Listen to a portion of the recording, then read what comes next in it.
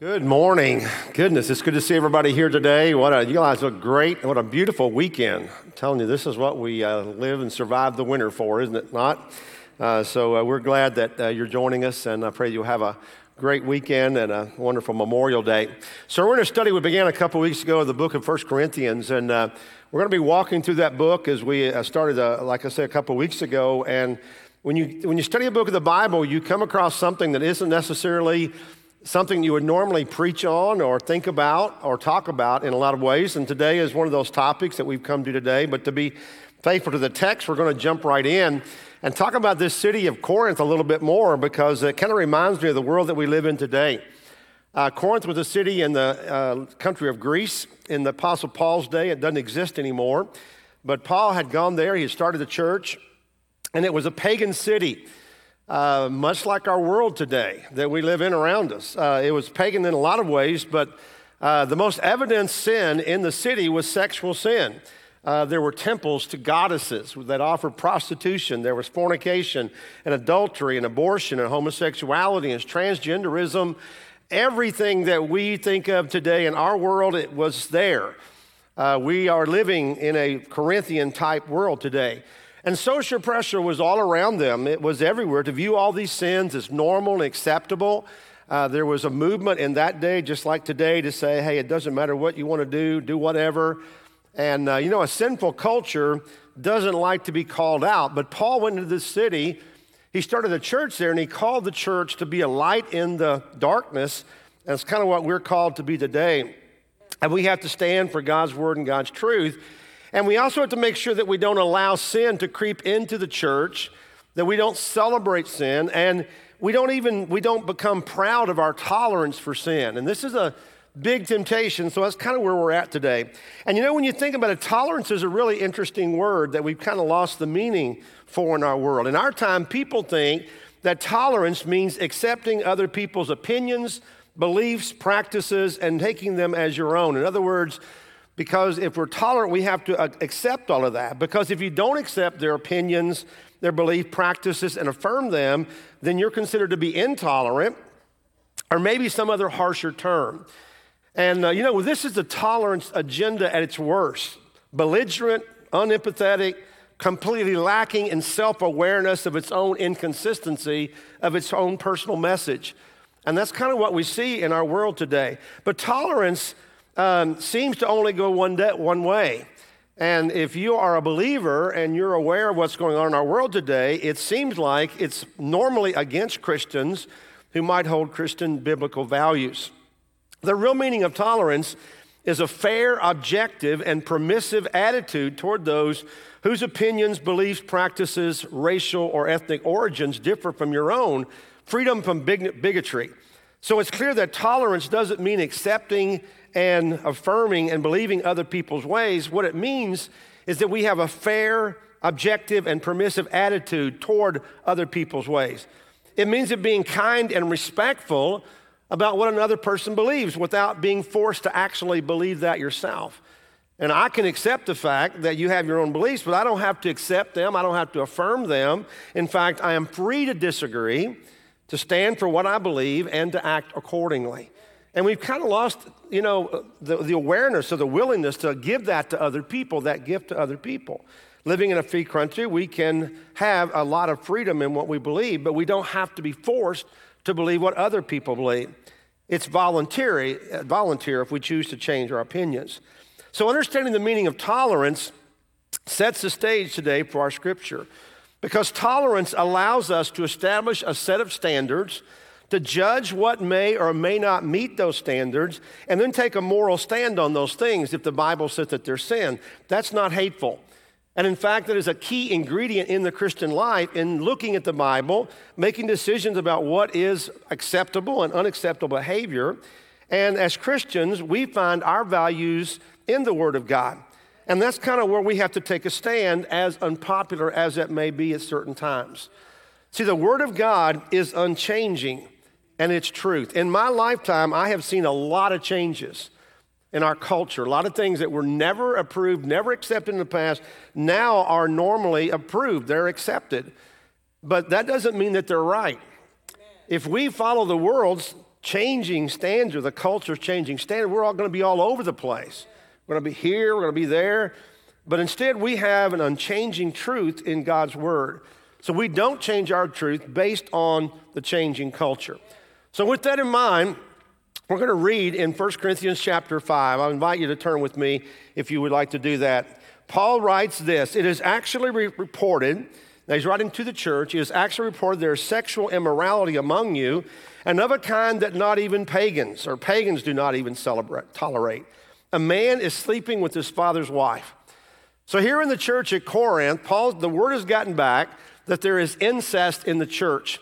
And it probably was a stepmother, we hope, But a guy had called a woman mom, and now he's taken her to the prom in some way. He's dating this woman, living with this woman. And Paul says, not even the pagans accept that. That isn't accepted in any type of culture. Incest is still not accepted in our culture today, yet. And I always wonder, oddly enough, why? Because it seems everything else seems to be, but that's not accepted in our culture. In that day, incest was condemned by Old Testament law. And even though this was a church and a city of Gentiles, they knew better. They knew that was wrong. Now, Paul knew the culture of that city, and with everything going on, he wasn't real surprised about that. But what he was surprised about and alarmed was the church's response to that. Because they were embracing this couple that were living this way. They were accepting it, and they were actually proud of their tolerance of the situation. And we know that because the next word, Paul says, and you are proud, exclamation point. You are proud that you're letting this happen in the church without addressing it.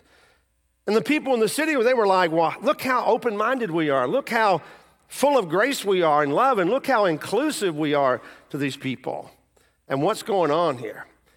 But Paul is not pleased, and Paul is not proud of his church. He goes on to say, shouldn't you rather have gone into mourning and have put out of your fellowship the man who is doing this? For my part, even though I am not physically present, I am with you in spirit, as one who is present with you in this way. I have already passed judgment in the name of our Lord Jesus on the one who has been doing this. I think it's interesting here, and I'm not sure why, but if you remember a few weeks ago, we talked about the woman taking an adultery, and we asked where was the man. Today, we read about the man taking an incest, and we wonder where is the woman. But obviously, the man was more prominent. He should have been responsible in this case, and so that's the one that's mentioned here. But notice some things about this. The first thing that I notice in this is that church tolerance of alternative lifestyles is wicked. Church tolerance of alternative lifestyles is wicked. Paul says you have buttons and bumper stickers and parades to show how tolerant you are. You say things, well, consenting adults ought to be able to do whatever they want to do. But instead of taking a stand, you are actually affirming their sin, and that becomes your sin. You should have gone into mourning, he said. You should have been heartbroken that someone who was a part of your fellowship is living openly, blatantly like this. They call themselves a Christian, but they're living in this way. You should be heartbroken about that. And you got to deal with that. Guys, let's take a moment here to clarify that while incest is a sin, it's no more of a sin than living together before marriage, cohabitation, what we call it, sex before marriage, sex outside of marriage, homosexuality, transgenderism, or even lust. We like to categorize sin. Some are more horrible to us, but sin is sin. Lust is sin. Jesus equated it with adultery. So we can tolerate and we can love people in the lost world like this, but the church can't celebrate. We can't affirm. We can't accept any sin as normal and call that normal Christian behavior. And it's not just sexual sin either. Paul's going to go on in a few moments to address a lot of other sins. He's going to talk about how severely the church needs to think about and look at sin.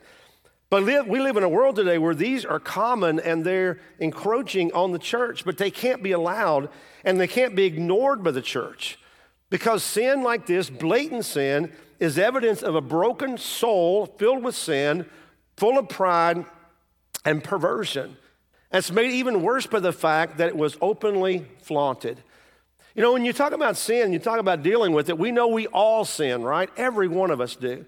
So we're not running around looking to try to find people's sins, but when it's publicly flaunted And when we defend our sin, how many sins do we openly defend? We know we sin. We know we're guilty. We need to repent of that, acknowledge it, confess, repent of it. But when we try to defend our sins and we openly flaunt our sins, that's when it turns and becomes a whole different thing. The church can't allow people to live in sin and pretend it's okay. And that's true in the clergy. We just say that preachers have a greater responsibility. It's in the news all the time, isn't it? Shame on us. It's in the clergy, can't be allowed there. It can't be allowed in powerful politicians who have money to give to the church. It can't be allowed in wealthy families. It can't be allowed in children raised in the church. It just can't be allowed in anyone's life to be blatant and flaunt it. The second thing I noticed is that the church must discipline those who profess to be Christians and yet live a habitual life of unrepentant sin. Unrepentant sin. So he goes on to say, so when you are assembled, and I'm with you in the Spirit, and the power of our Lord Jesus is present, hand this man over to Satan for the destruction of the flesh, so that his spirit may be saved on the day of our Lord. Paul is pretty firm. He says, this has got to be dealt with. You know, it's been my experience throughout ministry that if sin is confronted in the church, one of two things happen. The person either repents or they leave the church, one or the other. Very rarely do people push back against their blatant sin and insist that they're going to do this no matter what anybody thinks. They're going to be accepted in a church like ours that teaches and stands on the Bible. Rarely do people push back against blatant sin. You either acknowledge it or people seem to go away. Maybe find somewhere that does accept that. But sometimes we're so afraid that people will leave that we don't have the courage to confront like we should. And shame on us, shame on the church, when we don't have the courage to acknowledge sin in our own lives and the sins of each other's lives. Nobody likes to confront sin, but it has to be done. And I'll tell you why in just a few moments. Why in the world do we have to do this? Why don't we just let people do what they want to do in the church? Why? You know, we love each other. Why can't we just brothers and sisters? It's consenting adults. It's a free country. And here's why. Because their eternity is on the line. James chapter 5 says, my brothers and sisters, if one of you should wander from the truth and someone should bring that person back, remember this, whoever turns a sinner from the error of their ways will save them from death and cover over a multitude of sins. It's a powerful verse of Scripture. Not only does this verse, in my opinion, crush the doctrine of once saved, always saved, it also reminds us that all of us have blind spots in our lives. And every one of us need other believers in our life, someone who'll come alongside of us, who care about us and about our eternity, to step in and help us. Because we are blinded by Satan. Someone that can help turn us from the error of our ways. Now, if unrepentant sin wasn't devastating in a believer's life, we could just let it go. It's a lot easier just live and let live, right? But here's the thing. If we are silent in the presence of sin, it feels like affirmation. If we are silent, it feels like, oh, it's okay. If nobody challenges our sin, if we're not challenged by the Word of God, and many times we have a way of looking around our sin in the Bible, if nobody challenges that, it feels like affirmation. It's like it's okay. And if the church is silent about sin within it, the church is failing their members. I believe that with all of my heart. Notice what Paul said to do. Hand this man over to Satan for the destruction of the flesh so that his spirit may be saved on the day of the Lord. So in other words, what he is doing, what the other partner is doing too, is they're destroying their relationship with the Lord. They're outside the will of God. In their sin, they're under Satan's authority and will, and so we have to try and wake them up by confronting them about it. And if it is bad enough, if they push back and say we're going to sin anyway, perhaps even putting them out of the church. It's harsh, isn't it? Kind of hard for us to wrap our heads around. But tell them they can't go on living and pretending that things are okay, what they're doing with the lifestyle that they're in. And you know what? Jesus spoke about this as well. We're going to look at several things because people say, well, Jesus said we shouldn't judge each other, right? And we're going to read that scripture in just a few moments and talk about what he meant there. But in Matthew chapter 8, Jesus said, if your brother or sister sins, go out and point out their fault just between the two of you. If they listen to you, you have won them over. But if they will not listen, take one or two others along so that every matter may be established by the testimony of two or three witnesses. If they still refuse to listen, tell it to the church. And if they refuse to listen, even to the church, treat them as you would a pagan or a tax collector. Truly, I tell you, whatever you bind on earth will be bound in heaven, and whatever you loose on earth will be loosed in heaven. What Jesus is saying is that the church has to police the church. Who's going to police the church? The church has to police itself, right? The church has to make sure that we don't have hypocrisy in it. We got to deal with that. So Jesus has a plan. You go to your brother or sister one-on-one. It's best if in relationship. If someone you trust and you love comes to you, hopefully you will listen to them. If not, 2 or 3 go and say, this is not just what one person's noticed. This is what is real, and this needs to be addressed. And if they refuse that, then the church should deal with that. I believe that's the leadership of the church. Not brought up in front of everybody, but the church deals with that and speaks on the church level. That's tough, isn't it? But keep in mind what the risk is, the person's soul, your eternity, that we need to be confronted in, because we all have blind spots. I have blind spots. I could go off the rail. And if I do, you better come and tell me about that. You owe me that. Hopefully you love me that much. Now, a lot of times we ask, well, what gives you the right to do that? What is our right to confront sin? Here's the right we have. We've been given authority and responsibility as believers. Jesus said that whatever you bind on earth will be bound in heaven. What you loose on earth will be loosed in heaven. When we're in the walking with God in the truth of His Word, we have authority, and we have more than that, responsibility. And I believe that every Christian should take responsibility to lovingly confront sin one-on-one when they see it in another person's life. I'm not talking about picking out little things. I'm talking about blatant, unrepentant sin. Defiantly standing up and saying, I don't care what the Bible says. When we get to that place, we're in trouble. And I also believe that elders in the church are responsible to step in and take the initiative when they are aware of blatant sin and unrepentant sin, and carry out the steps of church discipline that Jesus just spoke about. Now I want to tell you, there's no joy in any of that. No joy in it. And if you rush to do that and you enjoy that, then you're the wrong person to do it. But it's necessary. And it may sound cruel, but with the stakes so high, it is the most loving thing to do. Now, those who are confronted have 2 options, obviously, repentance or discipline. And if they repent, there is love and grace and mercy and support, and people come around them and lift them up and rebuild and restore them. But if they refuse, then the discipline is that you don't get to continue in the community where everybody pretends that you're not thumbing your nose at God's commands. See, repentance is evidence that a person is not walking with Jesus. Repentance is evidence that a person is walking with Jesus, and refusal to repent is evidence that you're not walking with Him. Churches are not truly loving for one another if they're not honest with people about their sin. And so discerning truth, judging actions, and confronting sin are crucial to a church's faithfulness to its members. But here's another facet of that, and that is that churches become increasingly evil as they embrace alternative lifestyles. Churches become increasingly evil. Paul says your boasting is not good. Don't you know that a little yeast leavens the whole batch of dough? Get rid of the old yeast so that you may be a new unleavened loaf or batch as you really are. For Christ, our Passover lamb, has been sacrificed. Therefore, let us keep the festival not with the old bread leavened with malice and wickedness, but with the unleavened bread of sincerity and truth. So you may be proud, Paul says, that you're so accepting and so affirming, but you know what? Sin has a way of getting deeper and deeper and destroying, just like yeast does. And I don't know a lot about yeast, but yeast is used symbolically a lot in the Bible about, and usually negative, about permeating.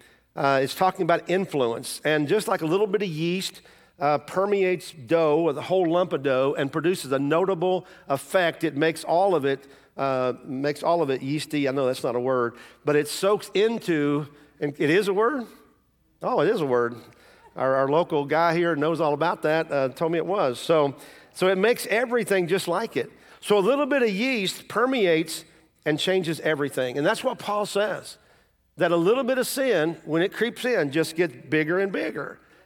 And there is a dangerous and destructive trend in some churches today to accept and affirm the perversion of the world around us. I know it starts small, it seems innocent, it's called progressive, it may even be called love, but love without truth is empty. Love without truth is empty. It's not true love. It may feel good, but it's not true love. But the result of that is that sin spreads. And once you ignore or accept one sin, then where do you stop?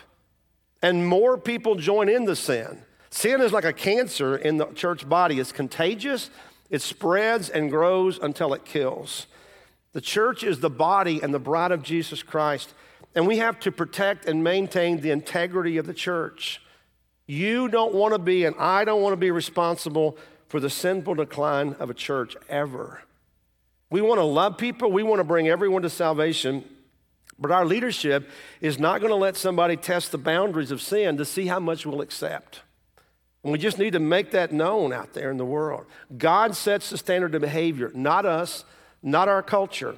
So we're going to stand on the truth of God's word, and we're going to make judgments accordingly.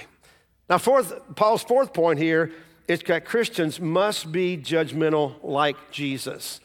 And this is hard to accept, right? This is hard for us to wrap our heads around. Paul said, I wrote in my letter not to associate with sexually immoral people, not at all meaning the people of the world who are immoral or the greedy or the swindlers or idolaters. In that case, you would have to leave this world. But now I'm writing to you that you must not associate with anyone who claims to be a brother or sister, but is sexually immoral or greedy, an idolater or slanderer, a drunkard or a swindler. Do not even eat with such people. What business is it of mine to judge those outside the church?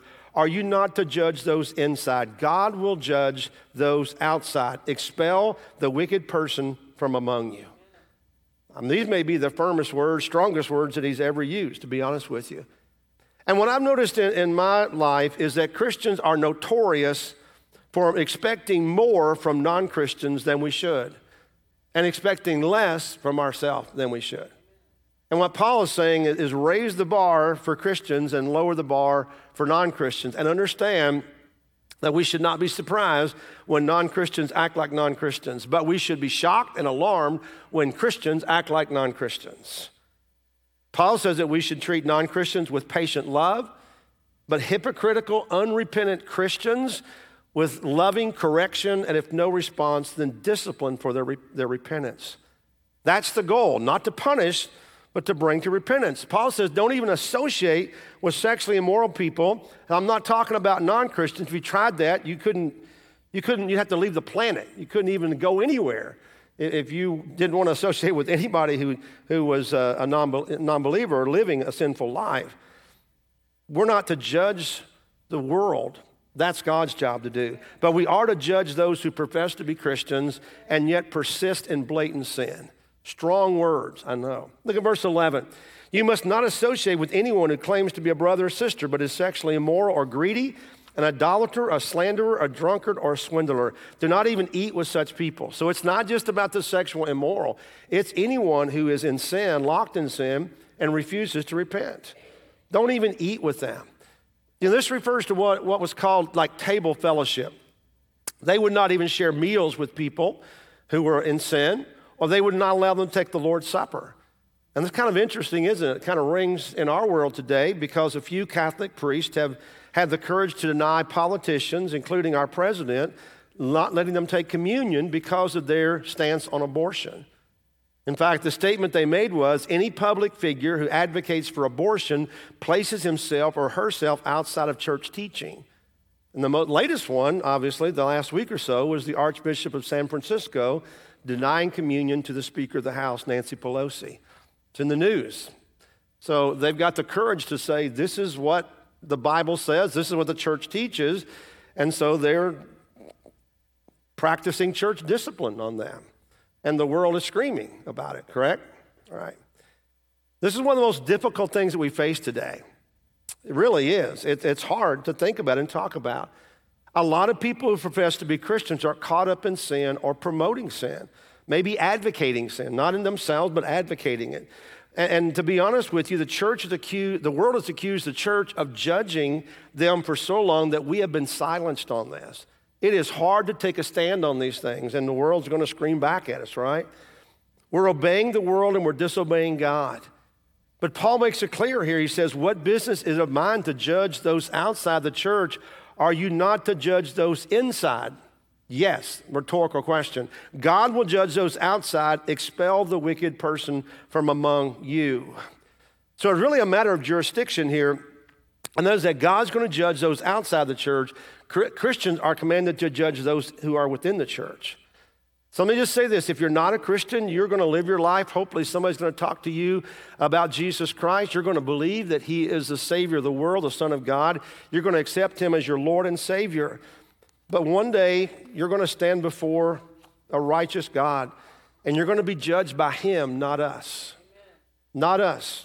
We're not going to judge anybody. We're going to stand for truth. We're going to pray for people, but we're not judging. It's God's job. We need to stop judging lost people and those who don't claim to be Christians. But for those in the church, we have to judge. You say, but wait a minute, didn't Jesus say, thou shalt not judge? He did say that. But like a lot of scriptures, we take a little bitty piece of what was said and we stop there. And so let's take a few moments and look and see what Jesus did say and what the context of what he said was. Matthew chapter 5, Jesus said, do not judge or you too will be judged. For in the same way you judge others, you'll be judged, and with the measure you use, it will be measured to you. Why do you look at the speck of sawdust in your brother's eye and pay no attention to the plank in your own eye? How can you say to your brother, let me take the speck out of your eye, when all the time there's a plank in your own eye? You hypocrite. First take the plank out of your own eye, and then you will see clearly to remove the speck from your brother's eye. What Jesus is warning here about is just rank hypocrisy. And if we're hypocritical in the church, then shame on us. But what he's saying is, if you have a 2x4 in your eye, don't you be worrying about the speck of sawdust in your fellow Christian's eye. Do not judge people with a different standard of judgment than you judge yourself. So if you have sin in your life, repent of that and stop sinning before you start trying to help somebody else. But notice what he says, then you will see clearly to remove the speck in your brother's eye. The fact that you have a 2x4 in your eye does not take away the fact that they got a speck of sawdust in their eye. Both of them are problems. Your problem's greater. Deal with your own first. Deal with your problem, and then lovingly help your brother get the speck out of his eye. That's your responsibility, which requires that you judge your fellow Christian, like Paul has said. Once you get your own act cleaned up. There's no discrepancy in these scriptures. There really isn't any at all. Jesus said to judge yourself with the same measure you judge others. Clean up your act, then you can help others clean up theirs. And I think along with this comes a lot of prayer, a lot of obedience in our lives. And here's the great thing, and I want to tell you this before I wrap up. We're not going to go into 2 Corinthians study right now, but in the second letter to the Corinthians, Paul says, hey, the guy that you confronted, he repented. And now you restore him. Now you love him. You don't make it hard on him. He came around. Obviously, the woman must have too. Now you restore them. The church obeyed. The man and woman repented. And now you restore them back to the fellowship.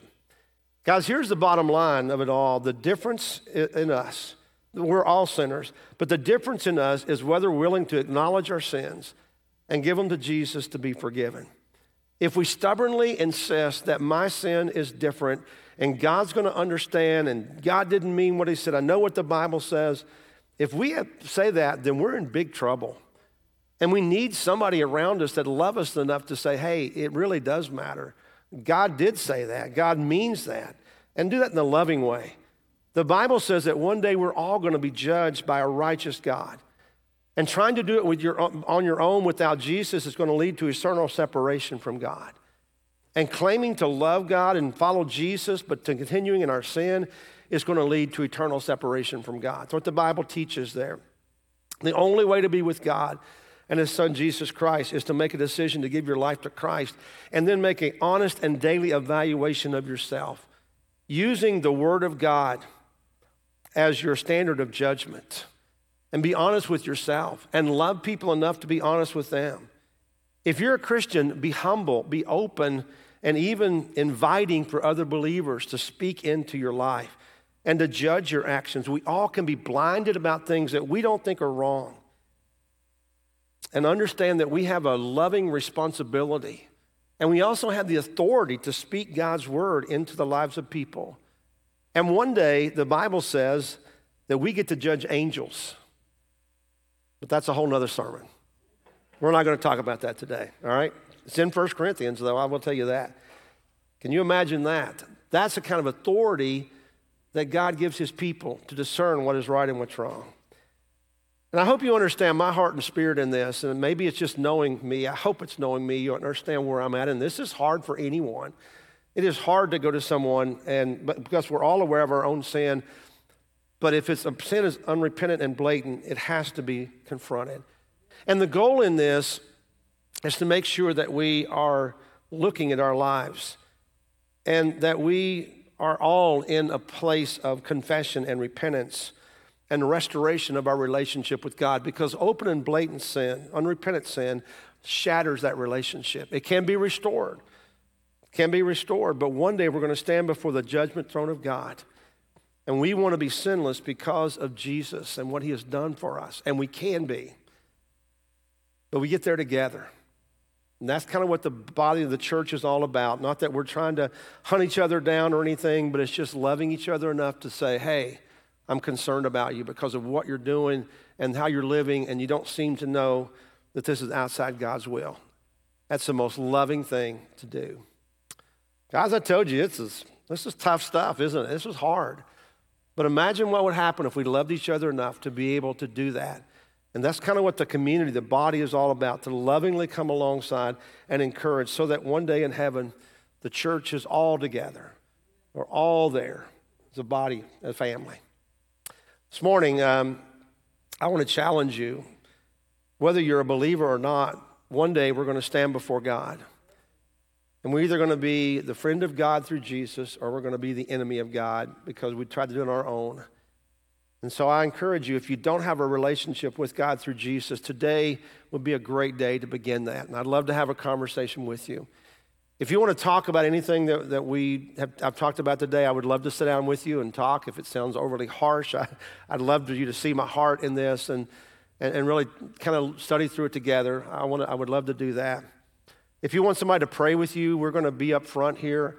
Tony, myself, and Humera is going to step up if you want to come up and pray. If you want to go and pray by yourself, I encourage you to do that as well. Today and this moment is a great time to come clean before God and be honest with God and invite him into our lives afresh. Let's pray together.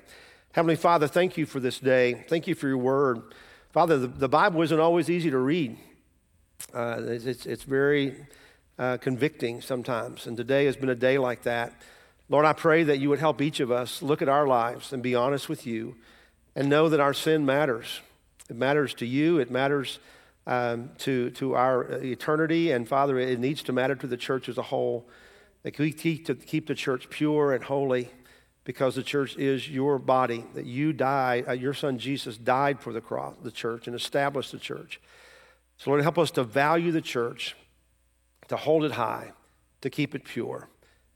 Lord, I pray that we begin that in our own personal lives. And I pray in Jesus' name, amen.